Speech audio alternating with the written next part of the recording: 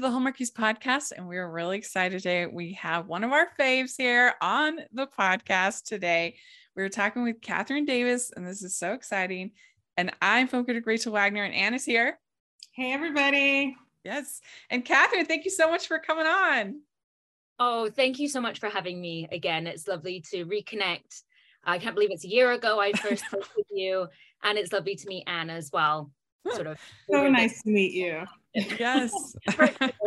Sort of world that we live in these days. Yeah, it feels like we've had you on more than just the one time with Olivia, which we'll put a link down if people haven't listened to that. Yeah, because we have kind of kept in touch this whole year, which has been fun. Yeah, throughout, like along, like when I'm working on a production, like sometimes I'll do just like daily pictures, like not giving too much away generally, because they're pretty mute productions in terms of giving out storyline and so forth. But I think you caught on pretty quickly that Ollie and I were working together again. So I was like, okay. And then, I really appreciate that you guys have touched base with me throughout the year, and your support. It means the world to me. It really does. Very humbling. And I'm so grateful for it. Wow, it's been really fun. Yeah, we'll see something. Anna and I will see something. We're like, ooh. We're so excited. What is it? Where is it going to be? Who's it going to be with? What's the story going to be? We get excited by your posts. The little crumbs I give, right? Leave little crumbs and everything. But no, it was funny. When the role was coming up in February, I got it on my birthday actually, which was a really lovely surprise. And my agent was like, "Happy birthday, here's an offer for you. Let me know if you want to do it." And I was like, oh. And then I'd said yes. I was reading through the script, and suddenly my phone bings, and Ollie had reached out to me, and he's like, "Are you doing Planes, Trains, and Christmas Trees?" And I'm like, "Are you playing Brett?" And so it was so nice to know that this was my first lead with a new company.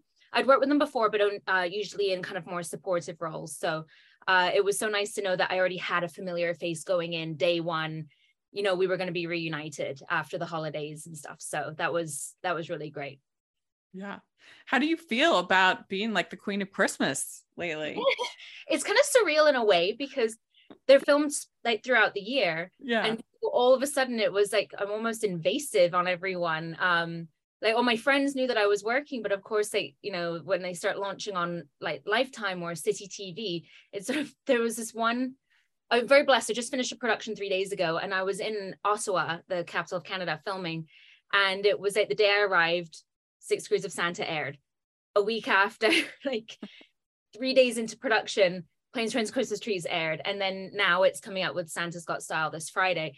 So it's strange, because you've done all of the work. Like I did the ADR at the end of the summer, things like that. So it feels kind of beyond your control, especially when it's the American, releases of everything. You're just sort of like, okay, because I can't watch it here. Like I don't have the channels unless I get a screener version sent to me. So it's funny. It's kind of, you feel almost detached from it. And then when you start to hear feedback from people, you're like, oh yeah, I really am like invading Christmas. But gets fed up with me. I'm so, beyond grateful for the opportunities that different production companies continue to put in me, and the trust, and then your support, like you guys. I'm very lucky, very, very lucky. Well, so we had last year, you had Christmas on Fifth Avenue. Yeah. Which we loved so much. It was so good. Aww. I mean, I honestly feel like it is one of the best of these like made for TV Christmas movies. That's so sweet. I've ever seen. So much. I have a job sometimes in between acting stuff, and my boss for that just saw it, and she was like, "It was my favorite Christmas movie." I'm like, "Oh my God," like my boss watched it, kind of thing. So I'm really glad with how everything worked out with that. I think it was a very special production on a multitude of levels, like my first lead role, and the fact that it was received so well.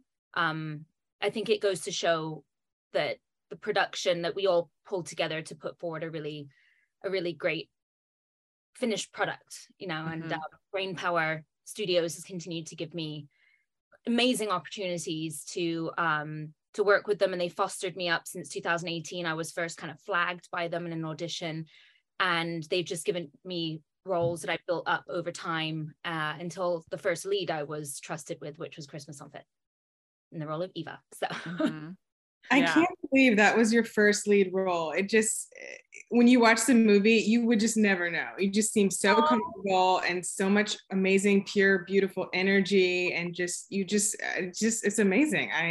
Wow. Thank you. I couldn't have done it without the support of the people around me. Like day one, I was really nervous. And I had the support of Randy Thomas and Tondra Richardson, who play my parents in it. They just were like, this is your turn. Like, you're the number one, do it. And I remember having a pep talk with my brother on the first day. He's like, just get out of your head, just do the work, just be there, just be present, show, give options, give choices. And then, of course, working with Olivier, I did it. We started working together a few weeks before via Zoom, because that's how we had to roll in that time.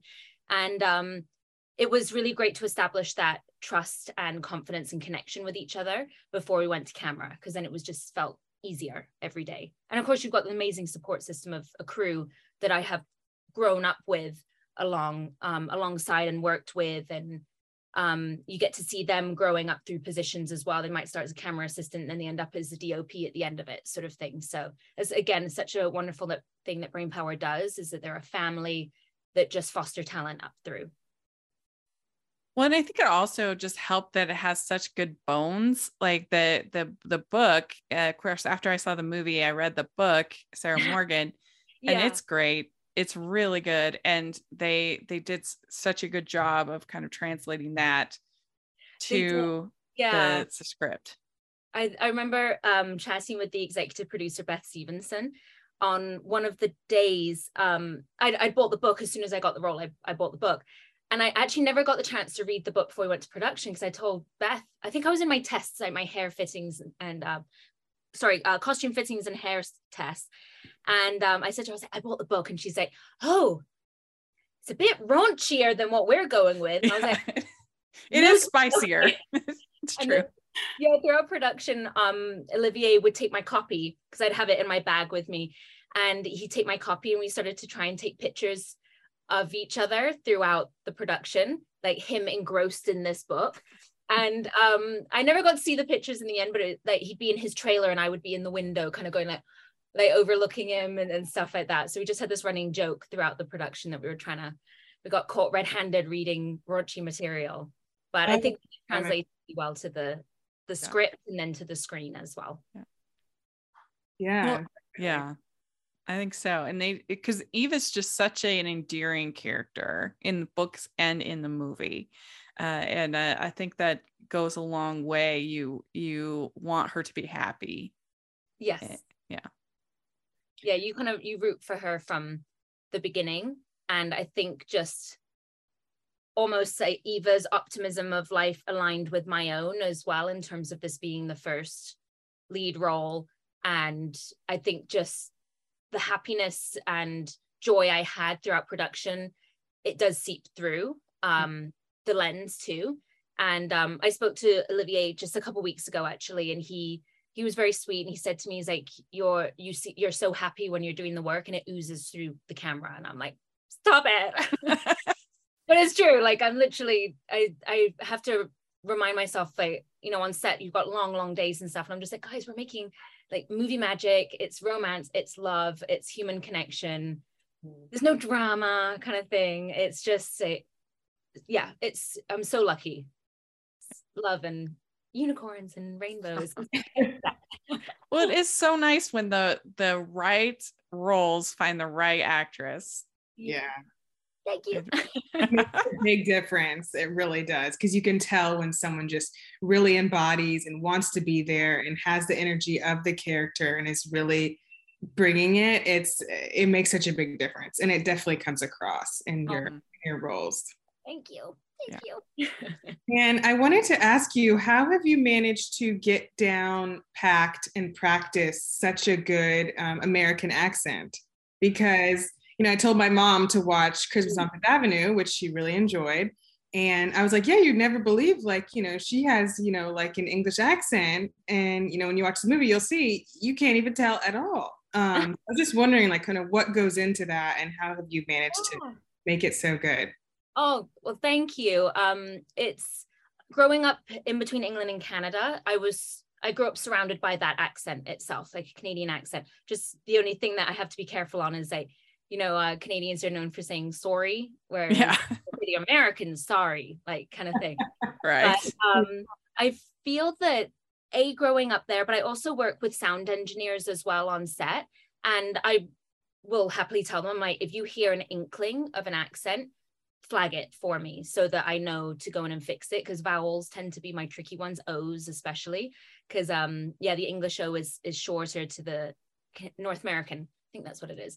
So I usually work with a sound engineer that I'm perfectly happy for them to flag something in between takes. And then I guess I studied a little bit of like accent work and linguistics at theatre school, because I was already kind of coming in with the English accent. So it's not the RP version of it, registered pronunciation, but it's sort of having that English accent background meant that I could kind of jump into regionalities fairly easily. So my challenge was more so to make sure that I had an American accent down, like a very neutral one, before leaving school. Because head of my program told me, she's like, I love your accent. And she's a Croatian lady, Dr. Cynthia Ashberger, amazing woman. And she said, I love your accent, but it's going to be more challenging for work out there in the industry. So I just had it down packed. And then my resume has really been a mixture of being able to use my natural accent and then also going to North American too. We'd like to take a second and thank our sponsor for this episode of the podcast. Calling all Pride and Prejudice fans, Lizzie Shane, the award-winning author of the Pine Hollow series, has a brand new small-town romance on the shelves. And this time, it has a Jane Austen twist. In Pride and Puppies, a Jane Austen fan struggling to find her modern-day Mr. Darcy decides to swear off men and adopt an adorable puppy, only to find herself catching feelings for her sweet, not at all Darcy-esque neighbor. Lizzie Shane's Pine Hollow series has been called an irresistible blend of heart, humor, and a whole lot of puppy love. Don't miss Pride and Puppies, available now wherever books are sold. To learn more, visit www.lizzieshane.com or use our affiliate link in the description. That's lizzieshane.com. Oh, that's cool. Well, hopefully one day in these TV movies, we'll get to hear you use your accent, because I think that would be great. So I think what you need to pitch to them, Kathryn, is that you need to be in a royal movie, because those usually are in England. Yeah. Well, I did the Christmas Carousel with Hallmark in 2020, and I got to have my English accent with that. Oh, you were in that? I forgot you were in that. And Rachel, oh my gosh, why is her last name escaping Boston. me? Rachel Boston. Boston. Yeah, sorry, I thought I heard Austin. Yes, No. the other American city, Rachel Boston. Yeah. I had my English accent in that one a little bit. It's funny, I'm so used to, because the American accent I often sort of see as being a mask of sort of being able to step aside from me, Kat, and then step on and put this accent on, and it feels like it's a character away from myself. Whenever I go back to English, I always feel kind of a little bit I guess vulnerable in a way, because I'm like, oh, this is me, this is who I am, kind of thing. Yeah. I guess like the detachment I can have with an American accent makes sometimes the work a little easier. So yeah. The challenge needs to be a royal Christmas something. Yes, I think it would. Who wouldn't watch that? I know I would. That's for sure. Yay. They could get you and like Will Kemp or someone like that. Yeah. That would be great. That would be good. Yes. That's hot. Okay. All right. So you were filming Planes, Trains, and Christmas Trees when we did our Hallmarkies Podcast Awards, and so it was really fun. You got to film your acceptance speech for Best Non-Hallmark Christmas Movie in your elf outfits for. Oh yeah, the director was like, "Where are you going?" Because the camera, like moving the cameras around, doing another setup, and we just sort of like snuck out of the big, huge, gorgeous barn that we were working, and we just like filmed it on the fly on the side, be like, "Hello, thank you so much." We're not working out, and I was like, "We've got to do it in elf costumes." Yeah, it was so fun. Normal clothing is not going to be enough. So elf costumes, absolutely.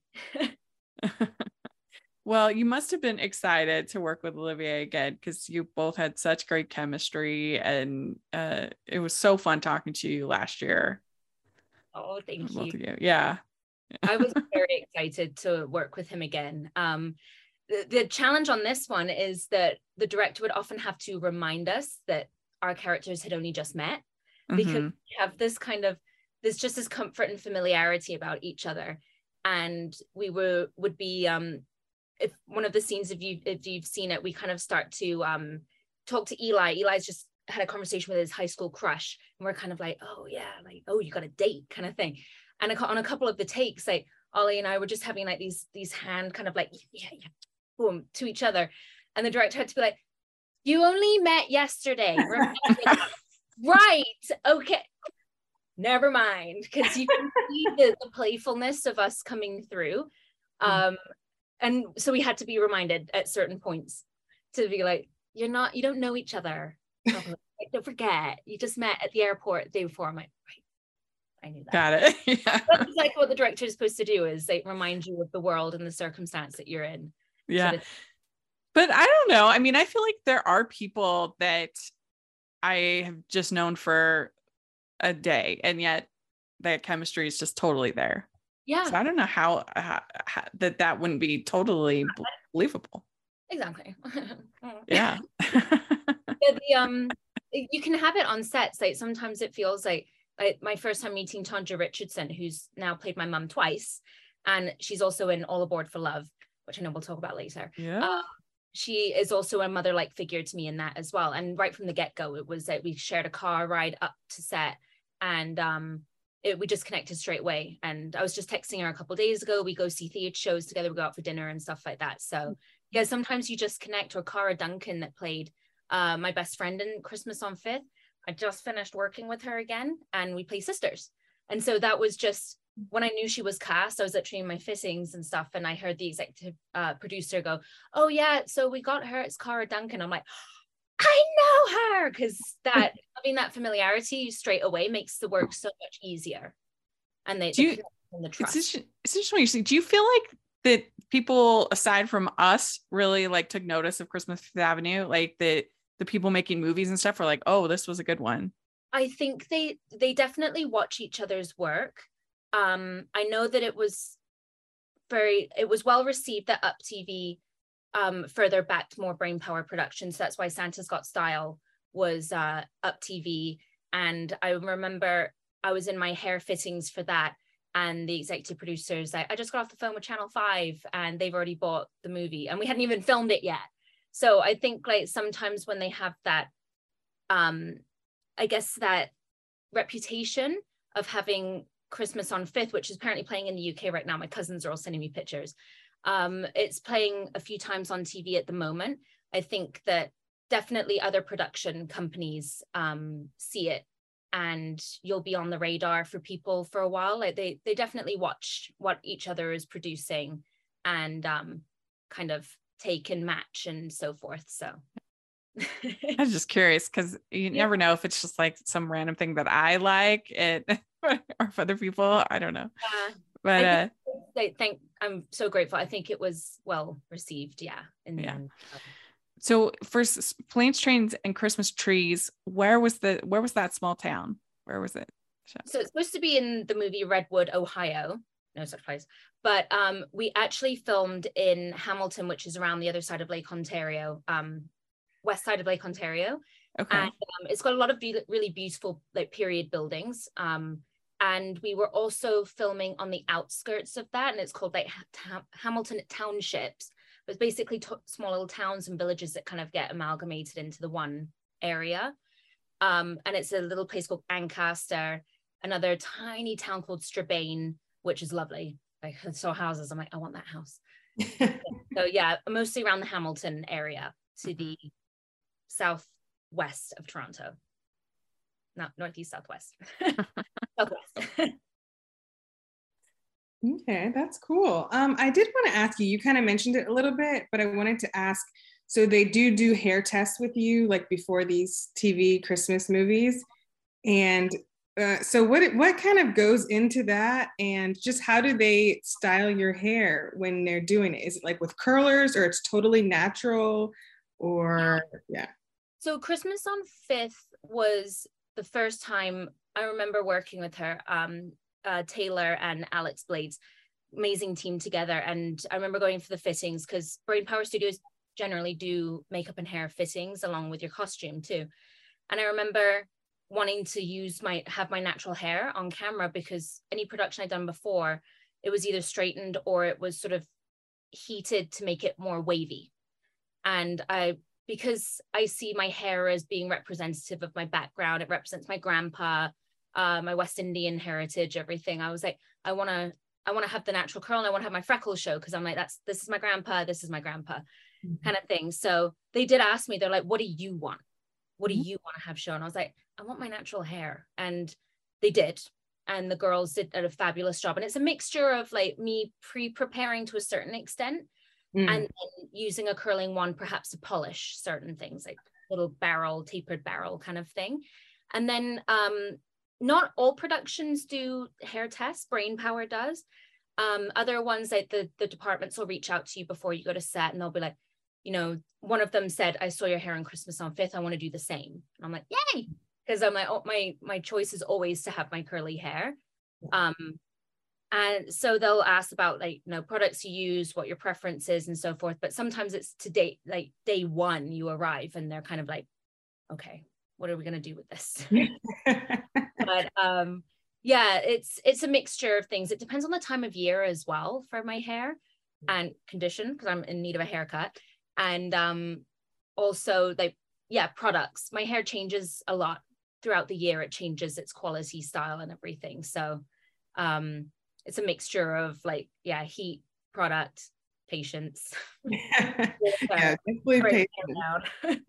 That sometimes gets it to behave itself. Okay, that's really cool. Yeah, that was the only thing about Sandra Scott's style that I was like, oh, I like the curly hair better. Yeah, I remember getting the email a few weeks before we went into production. I was actually in Nova Scotia at the time I was like on a boat watching whales with my dad and my mom's cousin. And I got the email through, and they said, we want to have her hair straight. And I was like, okay, yeah. Whatever you guys want to do, whatever the producers want, of course. I mean, my preference is always curly, but okay. Yeah. And then when I was in my hair test, the team kind of let it leak that they were like, oh yeah, your hair's gonna be straight in this one because on the next one they want it curly. And I was like, pardon? The next one?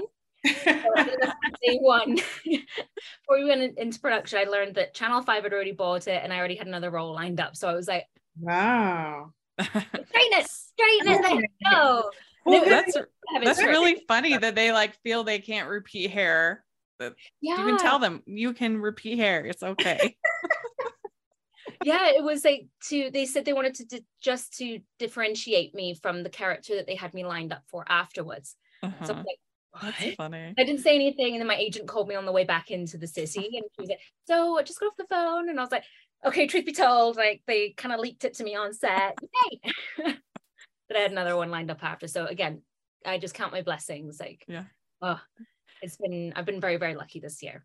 So 6 Degrees of Santa, this was on Lifetime. Yes. And it was a lot of fun. One of our favorite writers, Shannon Latimer, wrote this one. And I think she did a great job. It was a very clever script. Mm-hmm. No, it's very smart. It was this fun script to work on because I like the concept of playing two worlds at the same time in a character, that I'm trying to pull a ruse over someone's eyes while I actually know what the truth is too. And so the audience is along for the ride of knowing that Jason Sparks has no clue that I'm leading him off the path. And so it's constantly like you've got two brains functioning, and some of the scenes were, a lot of fun when you've got the undercurrent of truth in there, but you could play in the role of Harper. I could play, I think one of my favorite scenes is when we make our deal officially in the store.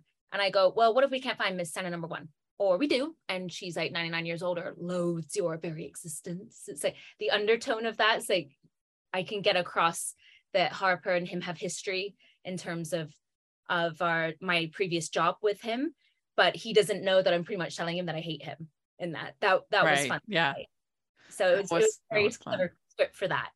So clever that my dad watched it once and he's like, I don't get it. So I had to watch my movie again. So he understood it more the second time round. Oh, that's good.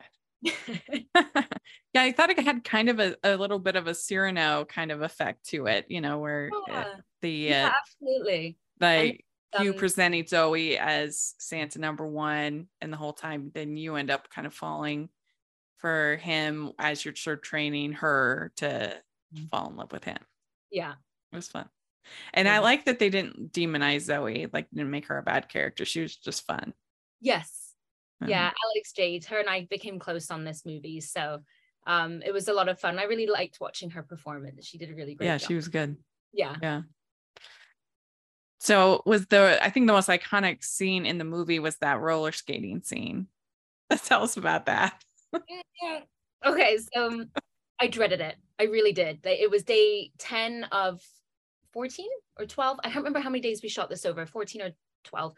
And it was inside the City Hall in downtown Hamilton, marble floors, staircases leading off. And I'd done some training before, like I had 2 roller skating lessons that the production had arranged for me. And Steve just was like, easy peasy. He's a professional hockey player. So he just translated from blades to wheels very easily. Whereas for me, it was like helmet, wrist guards, elbow pad, and like knee pads. Like, you know, when you're younger, you have this sense of invincibility. It's like, I'm going to jump up that rock. Yeah.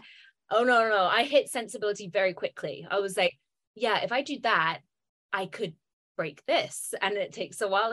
So for me, the whole time it was like, oh my gosh, you know, I'm going to break something. I'm going to break something. But when we actually filmed the scene itself, Steve, I just got to hang on to Steve, and he was the one doing all the tricks and stuff. And we actually also kind of integrated into the script that I was like, I won't make fun of your wobbles if you promise not to make fun of mine. And so I think I'd already shot enough for them to know that, yeah, she's pretty wobbly. She looks like Bambi on wheels. So we kind of changed the script a little bit just to be able to get me out of hot water of any reviewers being like, what do you mean?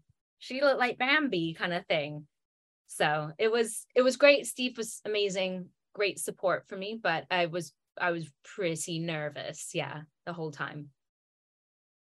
I mean, but I think that adds to it, because, you know, it kind of adds like you're hanging on to him, like you literally need to kind of, but it's kind of adds to the coziness and like the sweetness of the scene. I think it worked really well. It was my favorite scene of the movie. It was just yay!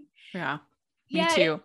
The switch for the characters of Harper to Jason, like he's putting trust in her, and she still doesn't give him, she still won't trust him, you know, she doesn't give him the benefit of the doubt until sort of this scene when Kat is relying on Steve, and Harper is relying on Jason. So it's like the transfer of trust, and that's sort of the moment maybe in the scene to follow that, when they're lying under the Christmas trees. That's when it's kind of everything gets lifted and her presumptions of him are proved wrong. It's like Pride and Prejudice, pretty much. Like she really, it comes to terms that what he's doing is actually for the benefit of a population that she wasn't aware of.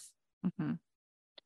Yeah, it was just fresh, because we've seen the ice skating date so many times in these movies, because usually they're filmed in the summer, and it's an easy way to kind of be winter in the summer is to be in an ice skating rink. But for this to be in the office, to be roller skating, it was creative. And you guys were alone, so it made it like intimate, and it was just a beautiful scene with a big Christmas tree right there, which you can't have in a rink very easily. We had a lineup of I think 6 or 7 trees, and the lighting looked great. They really did a wonderful job. The DOP Ryan Knight was fabulous on this production, so they did a really, really great job of making it look festive, but also, you know, heartwarming and intimate. But it was beautiful in the end. Well, so, and you got to play a mom in this one. Was that your first time playing a mom? It is not, actually. I've played a mom a couple times. I did some small roles when I was just out of theatre school. So a production I also filmed in Hamilton, ironically, at that city hall as well. And it was a show called Taken. It was like a prequel to the movies Taken. And I played like a young mom in that. And then I also did a small role on the TV show Rain on EW. Mm-hmm. And I was a mom in that as well. So it's always like a good like little ego brush when you show up on set, and I have had the directors be like, "You look too young to be a mom." I'm like, "I'll take it." Sadly, not biologically. Blah, blah, I can't even pronounce the words. I'm like, technically, I'd be old enough to, but thank you. Yeah. Ho, ho, ho. We'd like to take a second and thank our sponsor for this episode of the podcast. It's the Hallmarkies Patreon. Do you love Hallmarkies podcast, especially at Christmas? Do you enjoy the holiday previews, recaps, interviews, and bonus episodes? If the answer is yes, please consider supporting the Hallmarkies Patreon. We need your help to do what we do both during the Christmas season and all year round.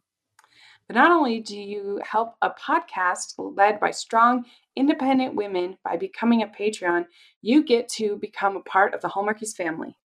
Starting at only $2 a month as a patron, you will have access to our Facebook Patreon group where we talk about the movies, shows, and more all year. We also have many monthly patron watch-alongs with guests like Lacey Chabert, Natalie Hall, Paul Campbell, Mary Lou Henner, and more, giving their behind-the-scenes details of their films. As a patron, you also have the chance to provide input into the podcast and even join us at different tiers. So this Christmas season, spread some cheer to the Hallmarkies Patreon and become a member today. You won't regret it. Go to patreon.com/Hallmarkies to learn more. That's patreon.com/Hallmarkies. I mean, I didn't know that Steve Lund was a professional hockey player in a past life, but he's one of our faves. We love him. Oh, he's so wonderful. He's great. He really is. He's so supportive of me. He was down to be playful as well on camera, because we didn't get to work with each other much the first week of production. And so we have like our finale, and like our smooch kiss was like day 4, and I'd barely done any work with him. So it's so funny, the filming process, that it's like, I love you, smooch. Hey, like, good to meet you. Like, we actually build the storyline, along the way. Sure. And he was always down to kind of play. And it was really interesting watching like he's so professional that he would, and it's good for me to learn this as well, to just take a moment sometimes and just make the choice that we were doing a scene in the store, and he was doing a line. He was like, nope. And like did the line again. I'm like, no, not feeling that. And so gave 3 reads on this line. And it's reassuring to see when that happens. And I'm like, yes, you have to remember that at the end of the day, as fast as the productions are, you need to take that moment to make sure that the lines that you're doing are, doing justice to the character and to the scene as well. So he was great to work with, great to watch. It's just lovely. Because usually the head of businesses in these movies are not good people, but you knew he was a good person because it was a Christmas tree business. It's just Harper that just doesn't see it. Yeah. And she never even she said she worked for him, that she'd never met him. So she comes in with all these presumptions. It's a lot like Pride and Prejudice, really. I came in with all of these presumptions about him, and then layer by layer, those prejudices get like proved wrong. And then if anyone that hasn't seen it, you'll know how it is. Like, I love you. Yes. That kind of thing. So and it was good too, because his Hallmark movie, it was a major downer. Yeah. So we were very grateful for 6 Degrees of Santa. Oh, good. He gets kind of dumped in it, which was like, oh, yeah. I wonder if that's the one that he went on. He was going straight on to Vancouver to work on another one, and I'm wondering probably if that was production. Yeah, maybe. Yeah, it was an interesting one. Yeah, but. So we were happy for 6 Degrees of Santa. Oh, good. Yay. Yeah.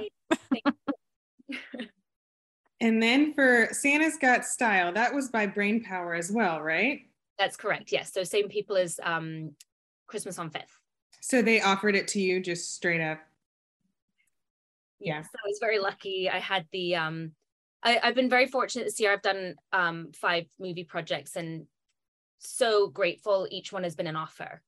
So I'm sort of slightly out of that audition circuit that I was in for 8 years, sort of thing.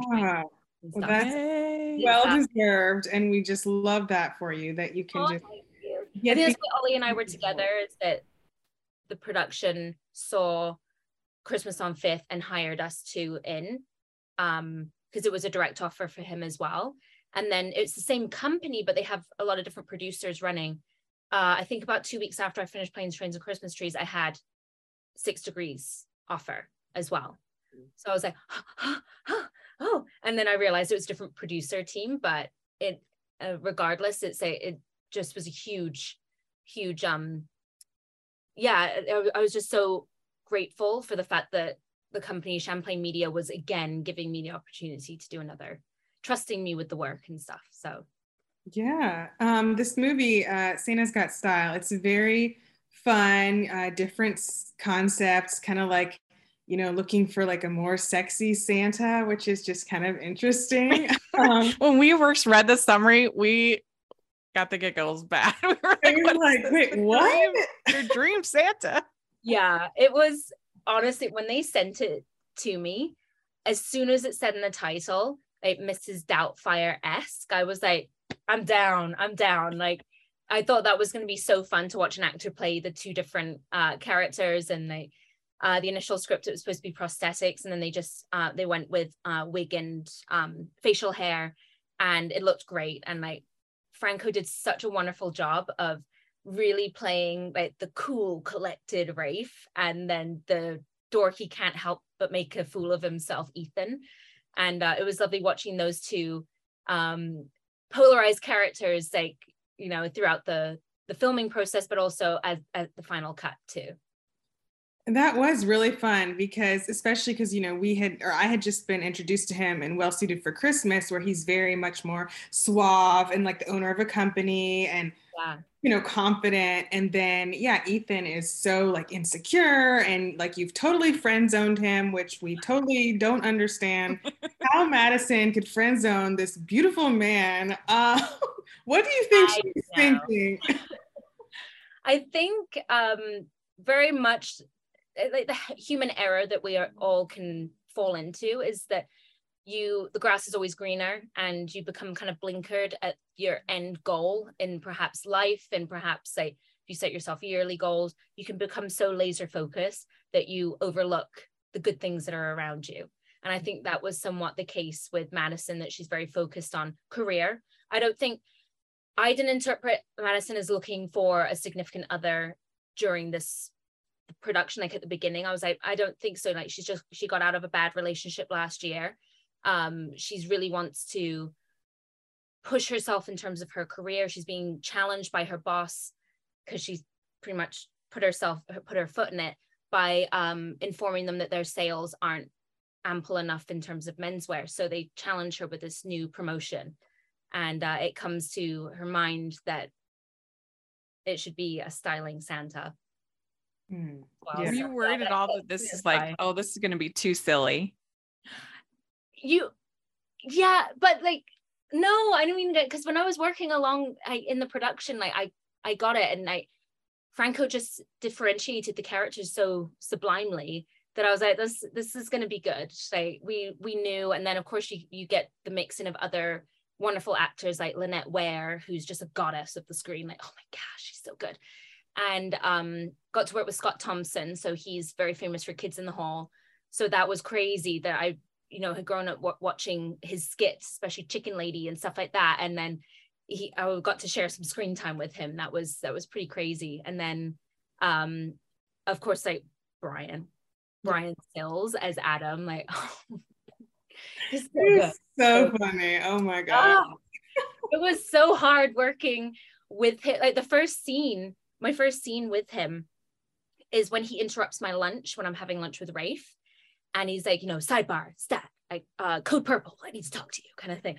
And I go over and I kind of like And I give him like this stare down, and he goes like, Rafe is not who we think he is. So that was my first scene with him. And when it got to, thankfully, his coverage, so the camera's behind my head here, couldn't keep straight face. And I was like, what's going on? Like, why am I being so unprofessional in this circumstance? But it's just Brian. He's brilliant. And I didn't get to see all of his work on camera, because when he's filming his, his scenes, the phone call conversation, I wasn't there for it.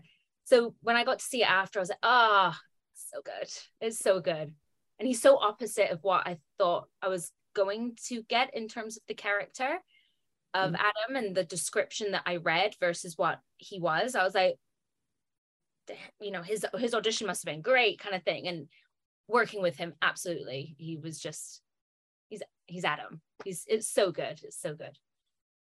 That's amazing. So like you mentioned, kind of Franco has kind of two characters. So how did you and him like work on the chemistry and differentiating it kind of between the two people that he was playing, if that makes sense? Yeah, well, Franco, in terms of chemistry, it's so easy to find chemistry with him. He's very like deep-thoughted person, thoughtful, kind. I call him soulful because he's a romantic. He's so dedicated, and it's just ease on camera with him. And my issue with him as Ethan was to not, the director said, don't fall for his like gorgeous brown eyes. And I was like, right. A little bit like the reminder I had to have with Olivier that you're not familiar, that I had to put that wall up of the friend zone with him as Ethan. And I think because I'm an empathetic person as well, that when he was, the faces that he would pull as Ethan, I would sort of start to like emulate too, being, wanting to comfort him in his sort of turmoil and his confusion, that I wanted to comfort him. And the director would be like, no, don't those brown eyes, don't fall for it. I'm like, right, yes, wall. Different challenges with each movie this year and each co-star. So for that, yeah, there had to be kind of a front up, that a naivety that I had to play as well, that I didn't read his like the stares and like the looks that he would give me, that they didn't register to me. Yeah, so it's a challenge. Yeah, I think all of us can understand that would be a challenge, to like step out of it, not be just like lost in his beauty. Like his eyes literally read like 1,000 words as well, and so he's such a lovely human that when I got to go scenes with Rafe, it's like everything I didn't get to do with you as Ethan, I'm doing now. There you go. Okay, because it's still the same eyes. Yes, I got to have my outlet. I got to have my my moments with falling for Franco's gorgeous brown eyes. Yeah, because Anne and I were chatting while we watched this, and we're just like, what? How could she friend zone this beautiful man? My brother watched it and he was like, how could you? And I was like, it's the role, okay? Not out of choice. Because he's like, oh, Franco is just like, oh, his vulnerability. It's like, how could you overlook him? I'm like, it's the character, okay? It's not me. But I love for the conflict. I really liked how the writer did it, how she kind of had like your friend kind of say, what I see is a friend who was trying to be there for their friend and help them in their time of need. Yeah. Whereas Madison felt more like betrayed and lied to. I appreciated her friend saying that. And then I think somebody else said something, and I was like, and it helped, Madison, I think, reflect on what he could have, his perception was. And I thought that was just really well handled. Yeah, that was good. I think so. The director and I had discussions, and throughout the film, she has this underlying kind of, I guess what would be on her epitaph is like no lies. And like, she'd already had a deceptive boyfriend the year before that had cheated on her. So she had a very strong opinion of dishonesty. And one of like the first thing on her list in terms of boyfriend material was honesty. And so I think how Madison perceives it at first is that it's a measure of, it's just distrustful. Like, why, when they have so much history, such a long friendship, would he betray her like that? And it's Annie's character that Jane that flips the lid and goes, like, you could see it that way, but I saw it as, best friend that wanted so hard to be supportive of you that he stepped up into the shoes. Mm-hmm. So it was it all wrapped around together. And even the scene with Tonja when she's having the discussion with me, like mom and daughter scene, the character like Madison goes like, why couldn't you just tell me? And even then she's still blind. Like for me, I saw when I read that line, I'm like, well, he did try and tell you. He tried to tell you numerous times throughout. But it's the blinkered version of Madison that I had to play, that it was, despite all of the attempts that he'd made, that I just wasn't listening to it or really seeing him. Mm-hmm. Yeah, well, and he says that at the end when he said, I never meant to deceive you. I just, the way that you treated me when I was Rafe, I couldn't, go without that. Yeah, the look that I gave him as Rafe, he wanted. Yes. Mm-hmm. Yeah. But it was a really fun ending to that movie with all the candles and everything. Like, it's a fire hazard, but nevertheless, it was very swoon-worthy. There were multiple hazards. It was me in heels upstairs. Like, that could have ended really badly. It was, and it's so funny. I was sort of okay on the stairs until they did the shot of my feet coming down, and then you overthink everything, and I'm like, what, wobbly ankles and stuff like that. But that was a dress. I mean, I remember I tried that in Missing, and I think it had been in their storage for a while. Like Brain Power, the company, that the costume team, Kenda Hogan and Jesse Manners, they are just like, so good at styling, and they've worked with me since 2018, so they know what my sizing is pretty much. And so I just show up, and they were just putting outfits together, and they'll pick pieces, out along the way if they're in a store, and they're like, that could work. And so they go for very like sleek. They're not afraid of form fitting, because costumes were form fitting in this one.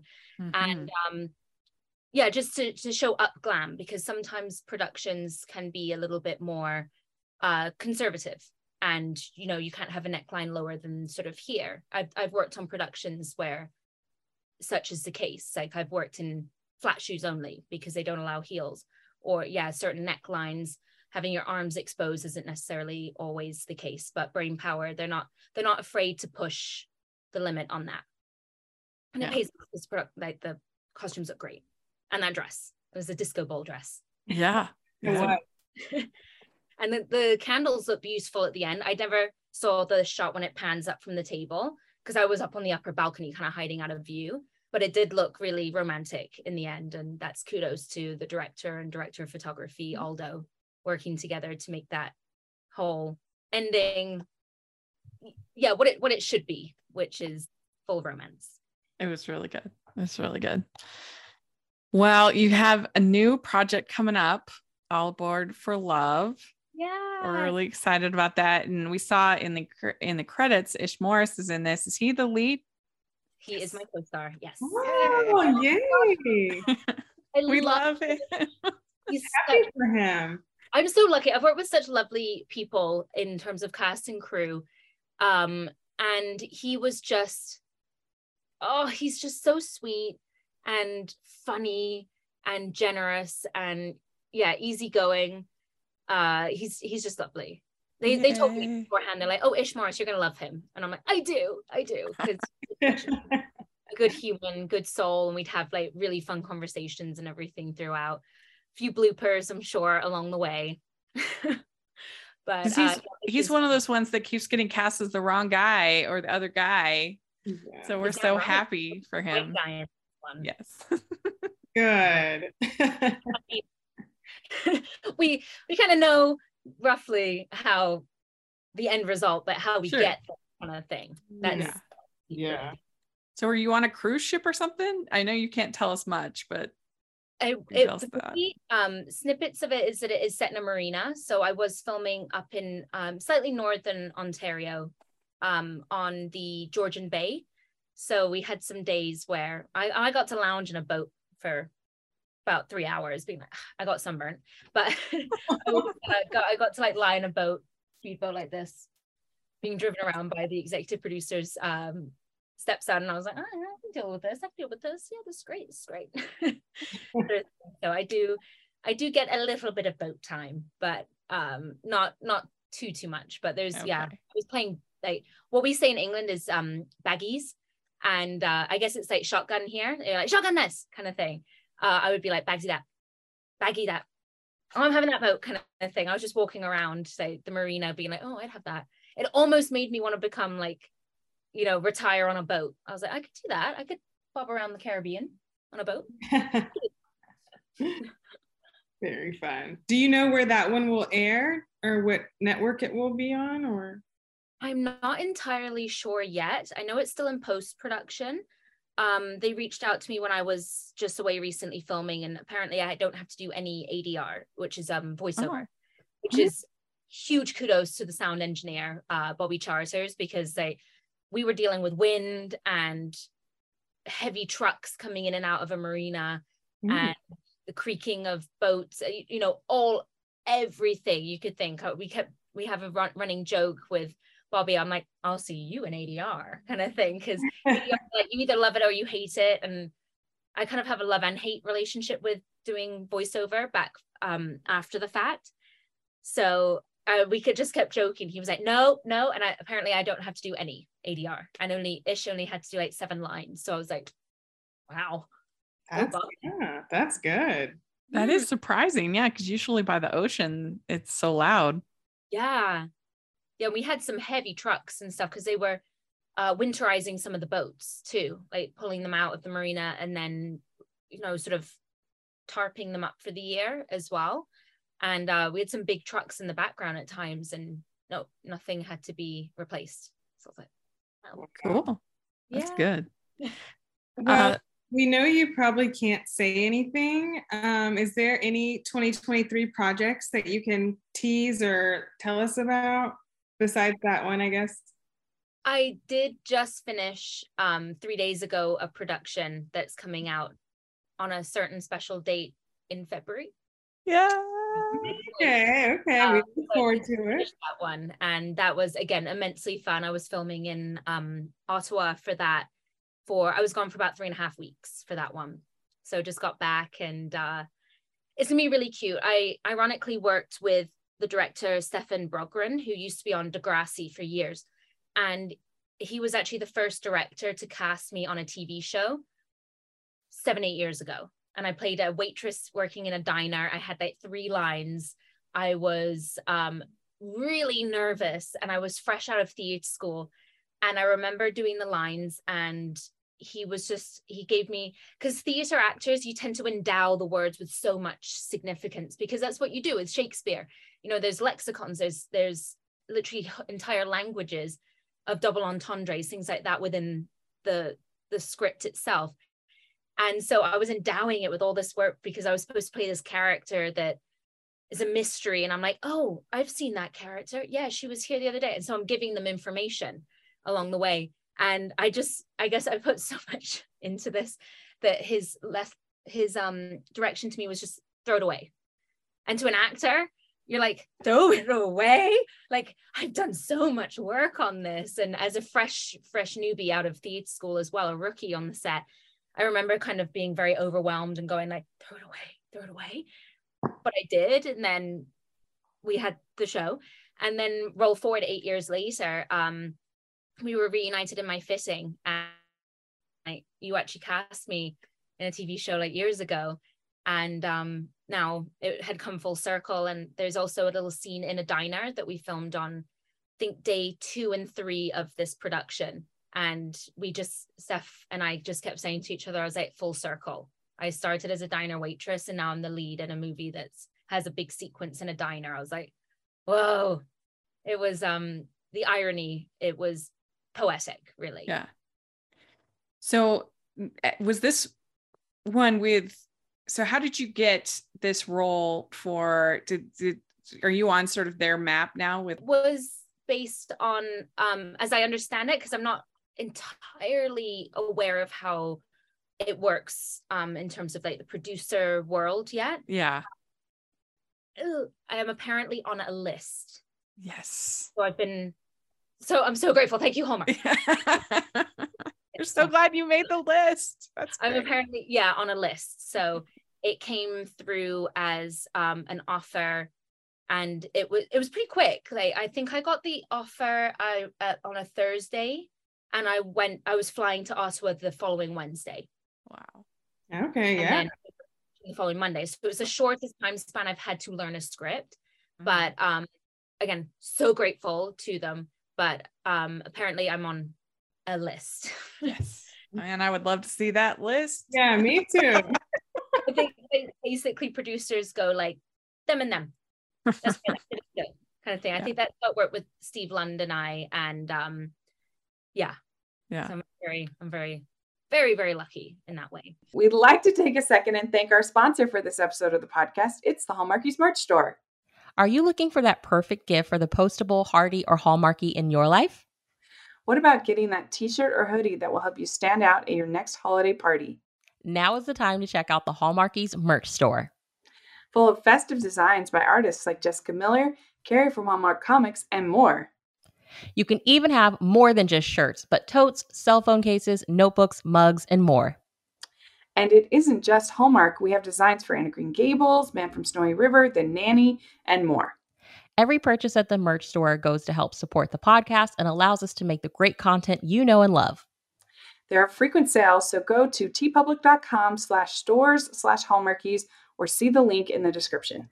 That's tpublic.com/stores/Hallmarkies. Last time you were on the podcast with Olivier, we did the holiday fun questions. So now we get to, it's kind of reverse of most people. Now we're going to give you our regular, normal fun questions. Oh, perfect. So. Not festive themed. So the first one is, what is your favorite ice cream flavor? Favorite ice cream flavor? Okay, chocolate all the way, but I do like me some strawberry too. So they, like Neapolitan. Okay. Because you get the strawberry, the chocolate, and vanilla. Vanilla is like me, but strawberry and chocolate, absolutely. All right. What's your favorite color? I like the scale from green to purples. Teal blue, I think, is one of my favorites, but sadly, aside from now, I usually wear black day to day, but in terms of clothing or colors that I always appreciate, is like the blue of a sky or an ocean, or teal. Yeah, teal blue, I think. Yeah, good. So what music are you into right now? Oh, right now. Okay, well, I live in the past, apparently. I love 80s music. So I will pretty much be listening to Prince, or Billy Ocean is one of my favorites, or like Shaka Khan. I really grew up listening to that kind of music. It's my dad's favorite music, and I just love the beats of 80s. So for modern artists, I like The Weeknd, because I feel that his latest albums especially have like synthesizers, and they have very 80s kind of feel to them. Mm-hmm. So 80s, so that's my era. Cool. What is your go-to date night food? Food. Italian. I love Italian food. Me too. All encompassing Italian. Yes, my husband and I love Italian. That's a good. Delicious. I love Italy as well. And of course, Italian food in Italy is completely different from what you get in North America. But that's dream, like, move to Italy or have some work that takes me over there. Please put that and manifest that into the universe. being in these movies, you have a pretty good chance. There was like a dozen Italy movies last year. Please. It's like, what is the Italian tourist for? Hallmark. There were between Hallmark and Netflix, there were probably there were so many. They were either set in an Italian restaurant or in Italy. Yes, there was the name is escaping me, but the actress in it, her name is Kat. And my best friend sent it to me. She said, "You could have done this role." And the Kat that had it. But I was like, "Oh my God, she even has my name." And I looked like we had similar maybe background, like Love in the Villa. You talking about? I think. I see the movie poster, but just the name is escaping my brain right now. Yeah, that was on Netflix. Yes, it was on Netflix. Yeah, with Kat Graham. That's it. And for some reason, I was like, what's her last name? Yeah, with cat crap. Join the club. Yes. have amnesia right now. So what is your go-to date night activity if you're going to go do something? Oh, probably dinner out, dinner in a movie maybe, or with my dogs. Like I have my dogs, so I love to like go on walks and stuff. Yeah, I had to really think about that one. Probably dinner out. You can't go wrong with that. Well, this one, I guess maybe you just answered. Dogs or cats? I don't know.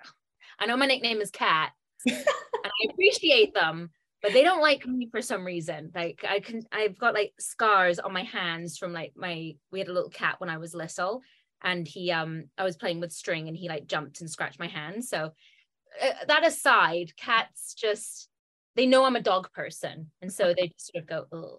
That's the thing with cats is you have to earn their love.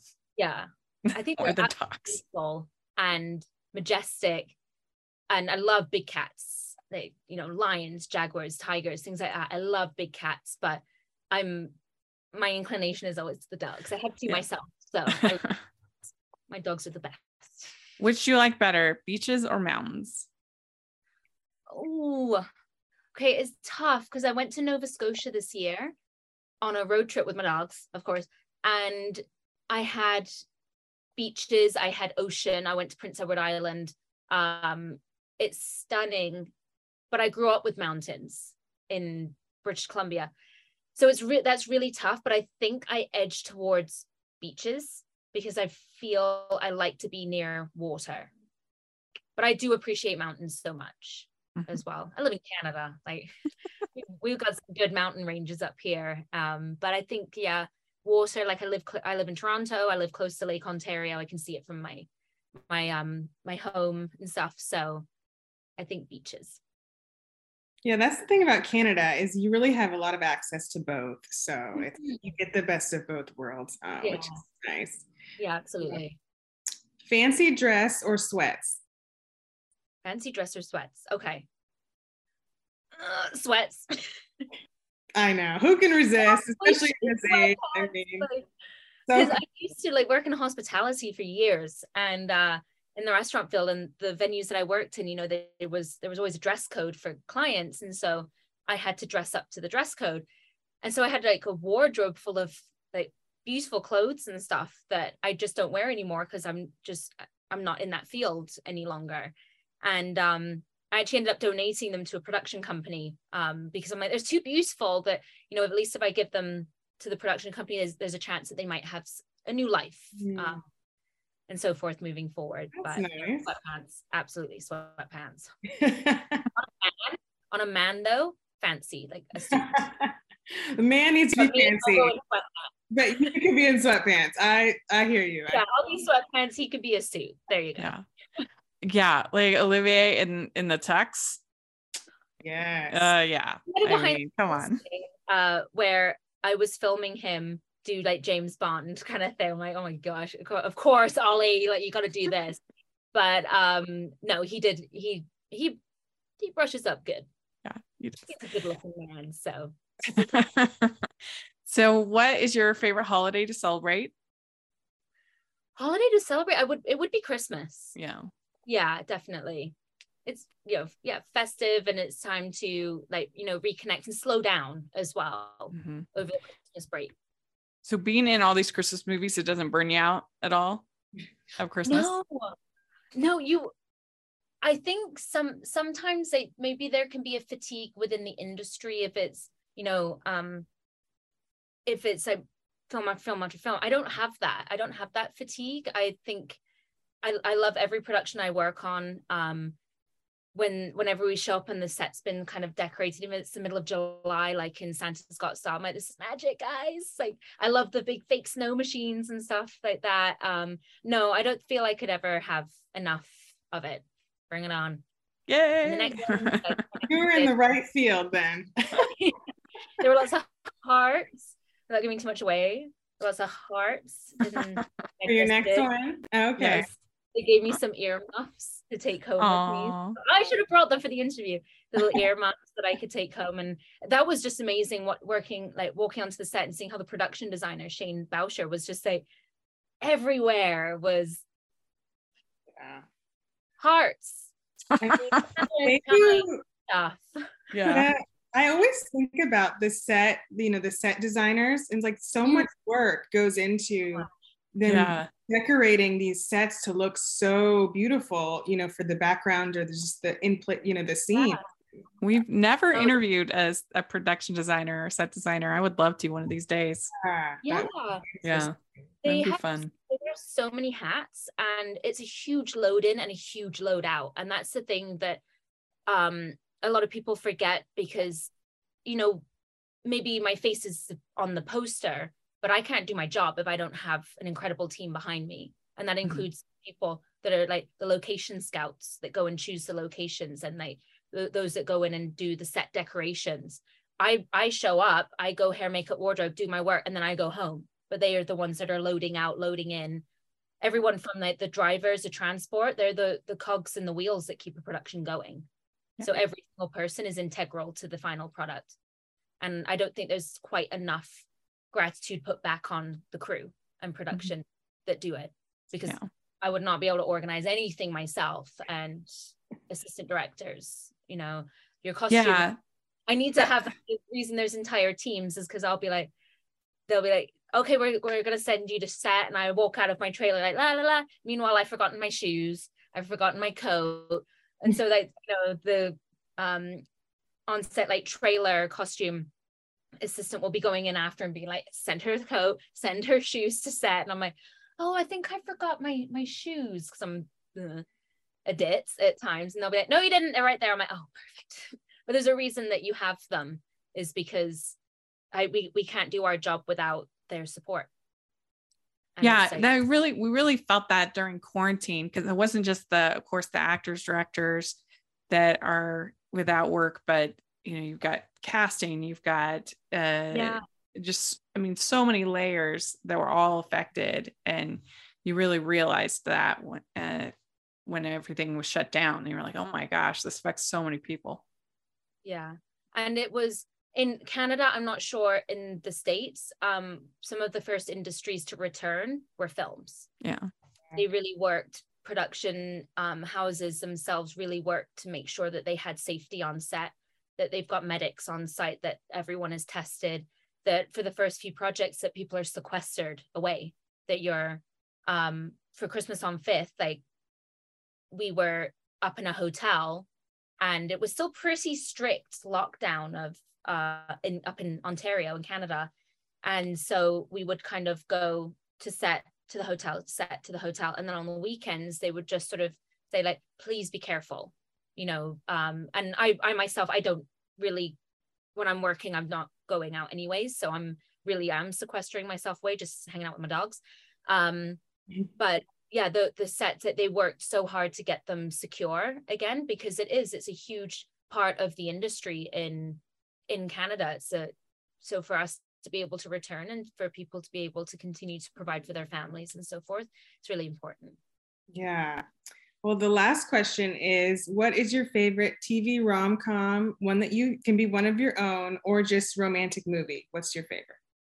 Oh, okay, it goes back to my Italian thing as well. Have you ever seen Only You? Marissa Tomei and Robert Downey Jr. That is my favorite. And it's very much along the same lines of someone playing a ruse and pretending there to be someone else. And I mean, of course, the settings, like they're Venice, Rome, Amalfi Coast, like Positano. I'm like, it was my favorite for a long time growing up and everything. I thought she was beautiful, Marissa Tomei. And good one. Kind of their version of Roman Holiday. That's why her hair was short in that, because of Audrey Hepburn influence and stuff. So I don't have to watch that.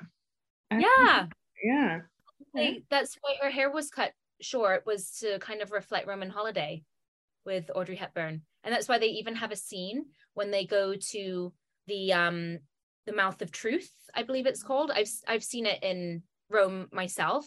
Very lucky. I've traveled to Rome, so I've seen it myself. And they have that scene because Gregory Peck and Audrey Hepburn have a very similar kind of sequence as well around that. So it kind of is playing back to Roman holiday.